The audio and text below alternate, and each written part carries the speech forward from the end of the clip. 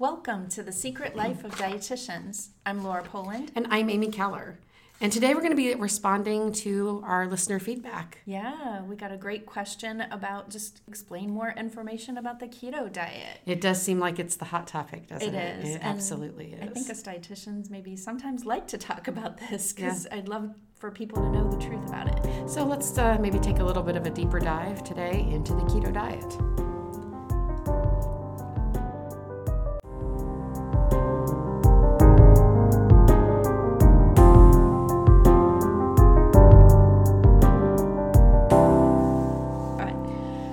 So I like to think that we're sort of old lady dietitians sometimes, don't you? Like, yes. When we got started, it did seem like that fat was sort of public enemy number one, doesn't it? And it really was. You know, nobody ate butter or cream or bacon, and sort of all seems to be afraid of those types of things. Right. Yeah. Snackwell's cookies were the... Oh, yeah. I remember Snackwell cookies. I think they still exist. I've seen them. I've seen them a couple times. Yeah. So we'd have never thought that we would have the pendulum swing the other way, right? Right. That fat is back. You know, I remember seeing that Time magazine, might have been Time magazine cover with a big pat of butter on it saying fat is back. Fat is back. But why is that, you know? Mm-hmm. So I thought we'd kind of get into this keto diet today. We had a listener question, which again, we love your listener questions. Yeah. So if you have, more that you want to talk about or more that you want us to address in a future episode, again, we'll give our contact information at the end of the podcast. So you have to listen to the whole thing. But the keto diet actually has some history to it. And so we're going to do a little nutrition history lesson to get started today. Yeah. I believe it started back in like 1920s, early 1920s. Right. So there was not a really good way for us to treat epilepsy in children, correct, 100 years ago. This is before good medications were available. And so they put kids on this very restrictive, low carbohydrate diet because what it did for the brain is that it mimicked fasting. They found that kids who were in a fasted state, so not eating anything, had better control of their seizures. But because you can't put people in a fasted state forever because they would die, it's not really going to work. We do have to eat. They found that severely restricting carbohydrates mimicked this sort of fasting state in the brain. Yeah. And for a while, this is really a popular treatment for kids with epilepsy. Mm-hmm. But then medications were developed and the diet fell out of favor. Yeah. And it just seems though like in the last few years that maybe it's making a resurgence. And so we thought, I don't know how much you're seeing in practice. I know I'm seeing several patients that are interested in it. But I don't know how you're seeing, what you're seeing in terms of your clients coming to you about this diet. So the interesting thing I'd say is the clients that come to see me, I would say the majority of them are not what they say they're trying the keto diet, but they're really more on a low carb diet, not really a keto diet. Right. So the difference is with a keto diet, it's about 90% fat. Right. A true keto diet. Keto. Right. Which is interesting because, if you if you go online and you look up the macronutrient percentages for keto, you will see a whole gamut of numbers. Right.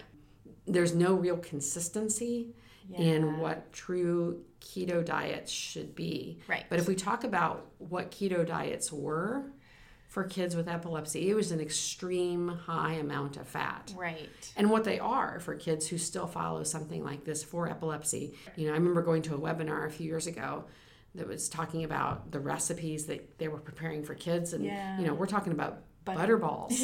Right. Not necessarily a palatable diet for that reason. Yeah.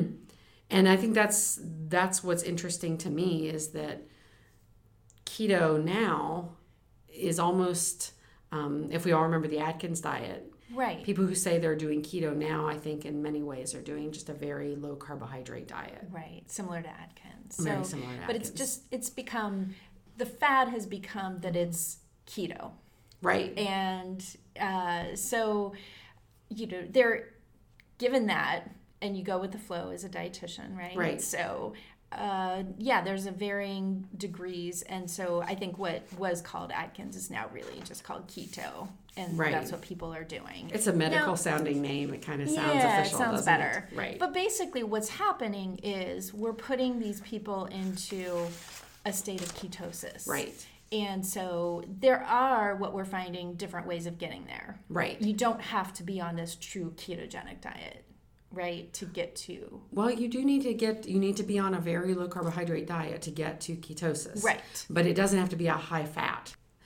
For example, people who do very low calorie diets, VLCDs, put themselves in a state of nutritional ketosis, even though it's not a high fat diet. Right. The shakes are not necessarily very high in fat, but they are so low in carbohydrate that they put the body in a state of nutritional ketosis.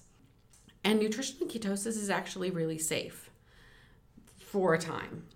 You know, it's not something you want to be in for the rest of your life, obviously, but for weeks or months, it's probably a safe state to be in. Right. When you deprive the body of glucose, which is the main source of energy for our body, which comes from carbohydrates in our diet, there's an alternative fuel produced called ketones, which is produced from the stored fat in our body. So that term ketogenic, that's where that comes from. Right. The brain needs glucose to function. It does. It's about 120. It needs a constant supply. Right. Otherwise, your brain does not function. Right. About 120 grams a day, and it can't store glucose for when you don't have it. It just needs that constant supply, like you said.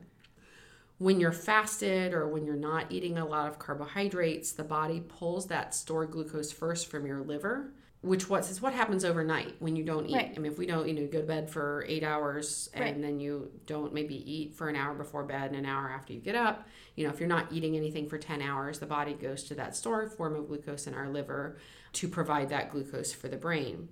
But if that continues over several days where you're not eating enough carbohydrates, that glucose is fully depleted in the liver, and that hormone insulin in our body that responds to eating carbohydrates decreases, and the body begins to break down fat for its primary fuel. Right. Again, that liver produces ketone bodies from fat, which again can be used in the brain and the body in the absence of glucose. And again, that's called ketosis, which again is a very safe, for healthy people. Yeah. A very safe way to deal with not having enough carbohydrates in the diet. Right. Again, for a short period of time, for weeks to months, is a completely safe way to be. And see, I have a hard time that we're to that point because honestly, the body is meant to use this system in states of emergency. Right. And usually we're not in a state of emergency for months. Right. We talk about our evolution. There were times where you didn't have food. Right. Our ancestors didn't have food, and so they did need to be able to not die. Right. So when they ran backup system. When they ran out of food. Right. But this is where we are with it. Yeah. This is the reason, though, that it works. And I think that's the reason I, as a dietitian, personally have a problem with it. Because from a physiological standpoint and from understanding the way the body works and the body wants to work, it wants to have that constant supply of glucose. It doesn't want ketones. Right. But we're talking about why the diet works. I know. Right. I just, I'm with you. I just want to explain kind of why dietitians are so maybe hesitant about this and why it's a big deal. It is a backup system, and we are learning more about it. Right. And we are learning that we can be in it for a longer state of time. Right. Should we be? Should we be? That was the question, I guess I keep asking myself. Right. So I did want to clear up a little bit of a misconception between ketosis, which is generally for healthy individuals a safe state to be in, versus ketoacidosis. Correct. And so when we hear those words ketosis, sometimes we jump to that ketoacidosis. Right, that sort of scary, life-threatening state that can happen for people with diabetes. That's what us dietitians do. So ketoacidosis is a different bird. Okay. Ketoacidosis is when excessive ketone bodies change the pH of the blood. And this happens for people with type 1 diabetes because they don't make any insulin at all. So when ketoacidosis occurs, the kidneys begin to excrete those ketone bodies along with body water and urine, causing some fluid-related weight loss and dehydration, which often puts people in the hospital. Because again, like you said, it's affecting the pH of the blood. Right, which is something we don't want to mess with. You can't. Your body wants to be in a certain pH. You will feel bad. Right. Yes. And it's a life-threatening situation. Correct. For that reason, people with type 1 diabetes need to approach ketogenic diets very carefully, in my opinion. I've done some reading where people who are type 1 diabetic follow this very low carbohydrate regimen with a lot of adjustments in their medication.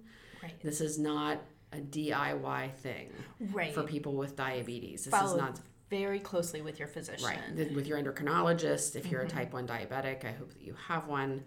You should be working with that person to make sure this is not something that you want to jump in and do on your own, because you can cause yourself some serious medical consequences. So I think that's really important to remember. They're just more susceptible to those issues. Nutritional ketosis for a healthy individual is a safe state to be in. So I think, and even if we have, people who go into these sort of ketosis diet programs, they're medically screened and medically monitored very carefully. Yeah. This is not something where they're sent home and never seen again. They're brought back in very frequently for medical monitoring. It is not, and if there's any indication this is not going well, they're going to be taken off the program. Yep. So I think that's really important to remember as well. Thank you. Yes. Yep. Good description of the difference there. So let's talk about those macronutrient distributions. And you talked a little bit about, in your clinical practice, people come and they say they want to follow keto, but really, if you talk to them enough, maybe low carb suffices. So tell me a little bit about that. Correct. So, it runs the gamut, and I have had clients who are in a couple different states. So if I have a client come to me and we have other medical concerns, I've had concerns that require weight loss, and weight loss will be beneficial, number one. Right. In those instances, the keto diet or a low carb diet is a good way to see some weight loss and continue to have some weight loss and have some success. The problem is that it's not a lifelong diet. Right. I try to, when I talk to people through this, is I want to make them understand that we don't really have a lot of research out there that's shown long-term benefits or long-term concerns with the ketogenic diet, because people it's impossible to stay on for too long, right? So I know there are some studies that have been started and are trying to look at that, but not anything that's out there yet. So, the idea is this something you're going to live with forever or not? And so I talk my clients through a lot of, is this a lifestyle you really see yourself able to follow? Right. Because if you keep taking yourself in and out of ketosis, then that's not going to be a benefit. You're going to see it's going to be slower, it's going to take longer, and you kind of have to make the commitment to it. Well, and there are side effects to going into ketosis that keto flu that many people experience when they make that transition over to burning fat for fuel. We talked about brain fog and, it sounds weird, but bad breath and just, kind of feeling poorly. If you are somebody who exercises, you might find a pretty significant drop in your energy or your stamina or your ability to exercise in that first few days to a week. Right.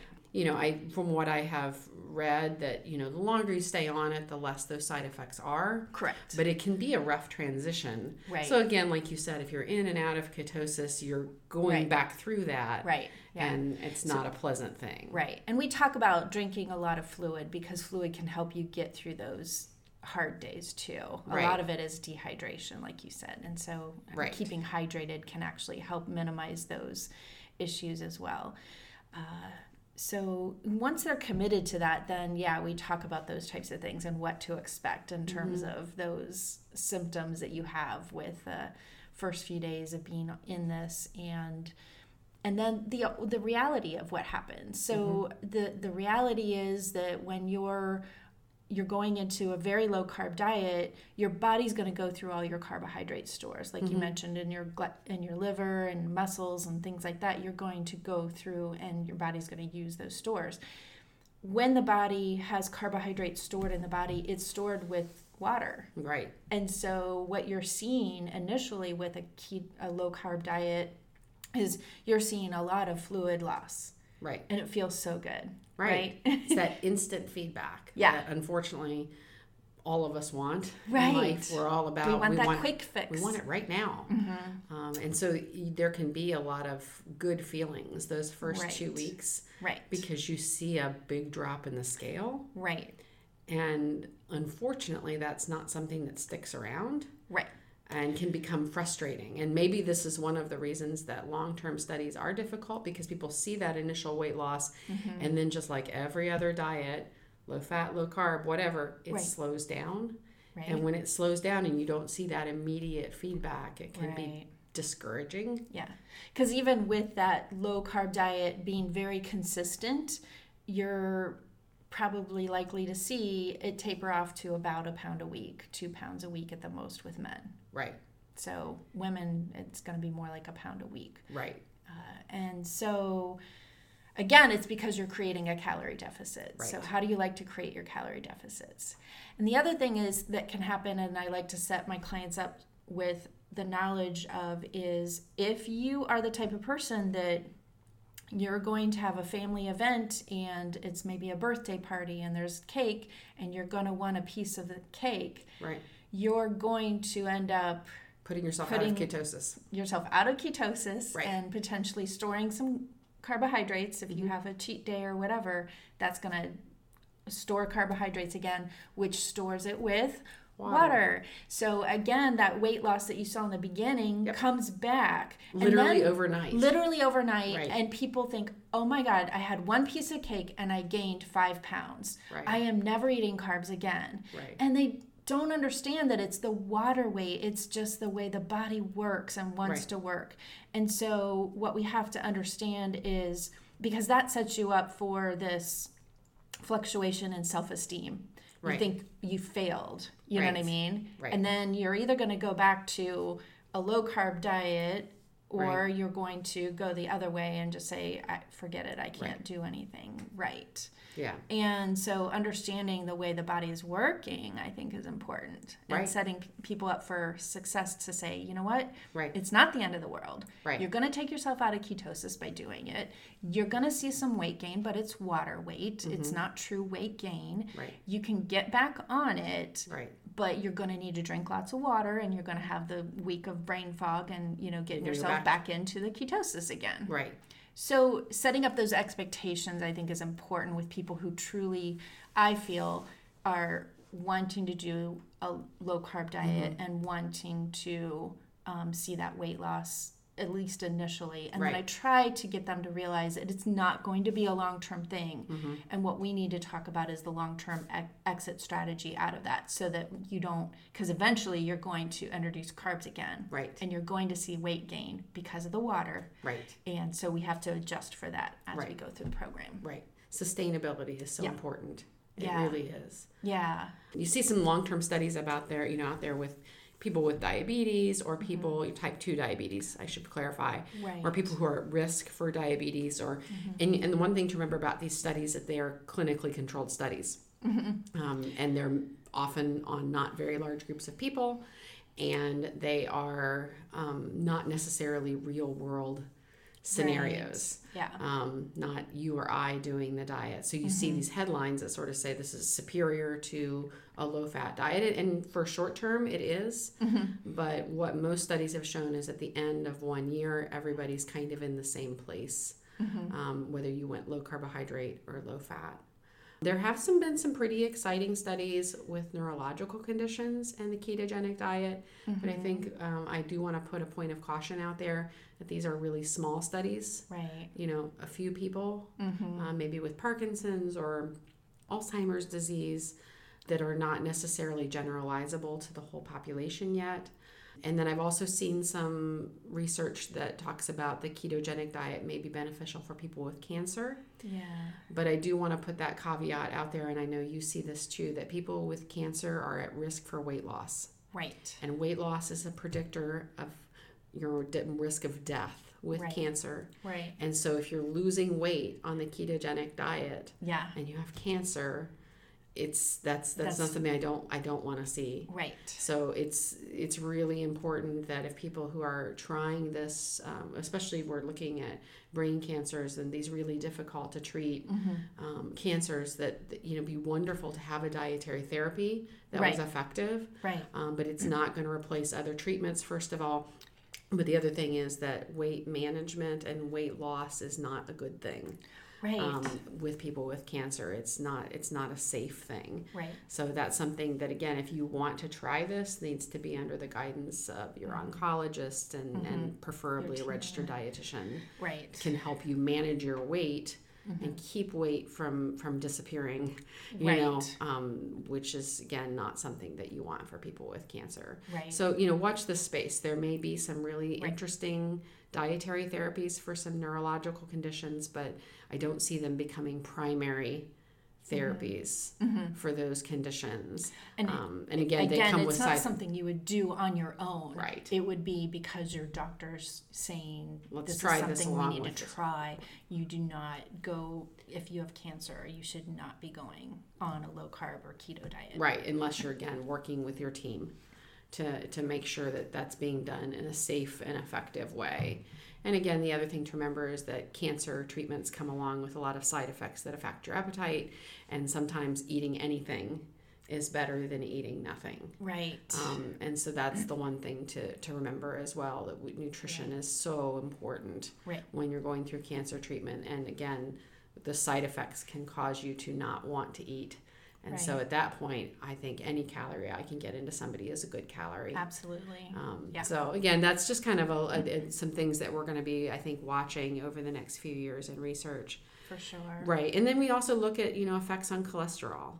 In these keto diets in kids who are with epilepsy, we saw an increase in their bad cholesterols. Yeah. So it's something that these things are not without complete, low carb diets or ketogenic diets may increase your bad cholesterol, but they also might reduce your triglycerides, which is a good thing. Right. It might raise your good cholesterol, which is a good thing. Right. So there's some trade-offs. And again, if you're dealing with high cholesterol and you want to do this diet, this is something, again, working with your physician and again, preferably a registered dietitian to get the best advice on how to do this safely, and maybe focusing on the healthier fats. Correct. Focusing on those unsaturated fats like olive oil and some nuts and things like that, and avocados, as opposed to making it the all bacon diet, as much fun as that might be. Right. You might find that you're going to be more successful. Right. And like you said, maybe why does it work? It puts people in a caloric deficit. I also tend to think it's it's that sort of principle of, if I'm allowed to eat nothing but bacon, eventually I'm going to grow tired of bacon. Exactly. And I'm maybe just going to eat less. Right. Yeah. So a lot of people I find who come and want to explore this option, they're in a position of having tried tons of different things, and they feel like nothing's working and nothing's helping them. And so I think a lot of times too, that I see a lot with my clients, that there's some insulin resistance going on initially before we try anything. And so a lot of times insulin resistance can be a factor as to why somebody isn't losing weight. Yep. And if we can get the blood sugar controlled and get it a little more consistent, we can see results. So another thing we explore is, you could do this ketogenic diet, but you could also do a carb controlled diet and eliminate this up and down of this diet that you're going to see. And controlling carbohydrates for a lot of clients can really do the trick. Right, but gives them the flexibility to be able to have a piece of cake occasionally. Exactly. And not necessarily see the scale go up 10 pounds overnight. Exactly. Right, and feel that frustration. That carb-controlled diets. And again, I think, it's the quality of carb that you eat. I think, again, we see the pendulum swing. Yes. There's a big difference for me, and I think we've talked about this in other episodes, between carbohydrates from pop and fruit juice and sugary treats versus carbohydrates from oatmeal and fresh fruits and vegetables. Right. And unfortunately, the keto diet doesn't distinguish between those types of carbohydrates. Just all carbs are bad. Right. And we shouldn't eat them. Or eat them extremely minute amounts. Right. Maybe some low carb vegetables and an occasional nut. Right. But there's no distinguishing. I think if we didn't have to be so extreme, then maybe we'd be all better off. If we could figure out a way to reduce those junkier carbohydrates. Right. In favor of the healthier carb choices. Right. And that's what ends up getting permeated out there into society with this low carb ketogenic approach, is that all carbs are bad. Right. It drives a dietitian crazy. Right. When my patients are saying, "Oh, I can't eat beans because they're too starchy." Right. They're too high in carbohydrates. Oh my goodness. Right. Beans are so good for you. Right. They're so high in fiber, they're high in protein. I hate to see anybody eschew beans because of the carb content. Yeah. Come on. Exactly. There's a really big difference Same thing between with fruits that and vegetables. Right. Between that and, a big pile of white rice. A really big difference in how the body is going to benefit from that. Exactly. Yeah. So many and the lack of fiber on this brings up a good topic. The lack of fiber on the ketogenic diet, constipation is a big problem. Yes. We see this when patients go gluten-free. People become constipated because they don't eat it's a great source of whole grains are a great source of fiber, and if they don't eat that, then they become constipated. The same issue happens with keto. When they cut out grains, almost all fruits, and many vegetables, right, all of a sudden becomes a big issue with constipation. So again, working with a dietitian to plan your keto diet to include, raspberries, blackberries, nuts, plenty of vegetables, so you can not be constipated, I think is super, super important. Yeah, for sure. Yep. So let's talk about some of those nutritional deficiencies that we might find on the keto diet as well. We've already talked about fiber a little bit. We could be looking at also deficiencies of vitamin D and calcium if you're cutting out dairy products. I worry about that a lot with a lot of clients. Right. So I think it's really important to, again, work with a dietitian to make sure that if you are going to go very low carbohydrate or keto, that you have it well planned. But I also think we have some unanswered questions about the diet.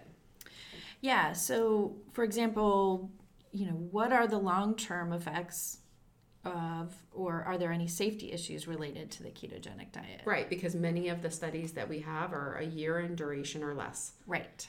And we just don't know, will the pendulum swing back? Low fat was the thing in the early 90s. Are we going to see a return to, oh my gosh, maybe high fat's bad too? Right. We just don't have the answers to that at this point. So I would say, again, safe in the short term, probably effective in the short term, but not necessarily something that is sustainable for life, which is to me what my goal is with patients, is to create something where they're not hung up about food for the rest of their lives. Right. The long-term studies actually show weight loss over 5 years is about, I think, the same. Right. Because we do return to our normal eating habits. We tend to do that. Correct. We also want to look about whether this is something that is sort of for high-risk individuals, people with other health conditions, people who are a little bit older. Are there diseases where maybe, like with neurological issues, the benefits will be outweigh the risks? Yeah, right. We just don't have those answers at this point. Right. So again, if you are somebody who's dealing with a neurological condition, this is something that is certainly worth bringing up to your physician, that, I'm thinking about doing this, or I think I need to meet with somebody so I can plan this well. Right. But I want to make sure that I'm not replacing my other therapies with a diet, because it's likely not as effective. And I think about, too, higher risk people like the elderly, or, going on these types of diets. The other side effect we didn't talk about yet, I believe, is the kidney stones that can happen. Right. The more meat you eat, the more likely you are to, especially if you're somebody who's prone to uric acid stones. Right. Gout is another thing that we will sometimes see in people who are having drastically increased their protein and meat, especially from meat. Right. That's why the safer way to do this is higher fat, lower protein. Right. And low carb. Right. Are there, but when we talk about high fat long term, are there impacts long term on your cholesterol? Yeah. We know that, children who are on this, as like I said earlier, with epilepsy, saw an increase in their cholesterol and their bad cholesterol. Do other healthy people see the similar results long term? And I think there have been some studies. I was at a professional presentation from a cardiovascular doctor who said that there were some promising studies showing that it may be beneficial to cholesterol. Right, exactly. So I think that, again, we just don't have long-term studies. Exactly. Because, again, it's such a difficult diet to sustain long-term. Right. And again, is it too restrictive for kids? I never like to see any child on a diet. Correct. I think it's counterproductive and leads to not only the risk of eating disorders, but just a lifelong struggle. Correct. Those kids who are in diets often end up in our offices later on in life. Right. If it fixed the problem as a kid, that would be great, but it doesn't. Right.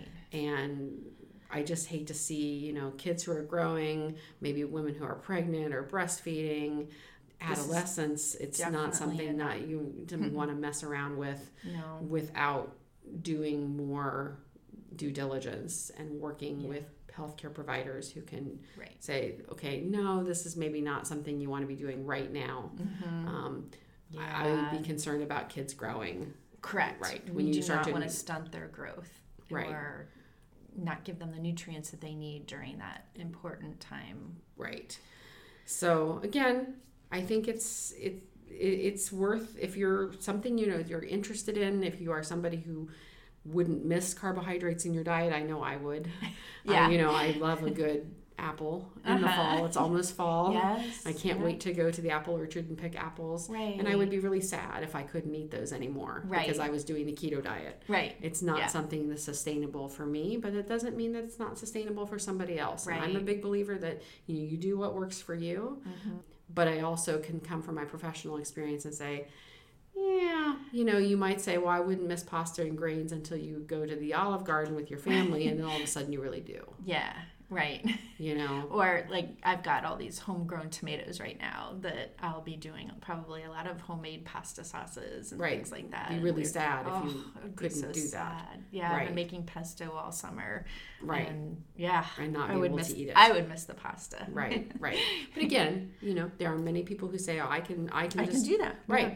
And again, as long as you're working with somebody who can help you plan that in a very healthy way, and make up for those nutritional deficiencies that occur, and be able to help you when you become constipated, I think again, it's something that can be done.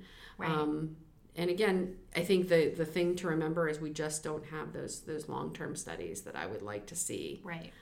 And again, maybe it doesn't need to be one or the other. Yeah. It doesn't need to be low fat. It doesn't need to be low carb. Maybe we can find some place in the middle. And that's what I'm hoping with this podcast, that we can communicate with you, is that we'd like to help you find that middle ground. Right. If you can't tell that we're more of a lifestyle approach. Right. Too. Right. The middle ground, I think, is where everybody can live a little bit happier, more sane life. Just more realistic with the way we live our lives. Absolutely. Well, we thank our listener for her questions. Yes. And we encourage your questions. You are welcome to email us anytime at dish@secretliferd.com, or you can visit our website, secretliferd.com. And we hope to see you next time wherever you get your podcasts.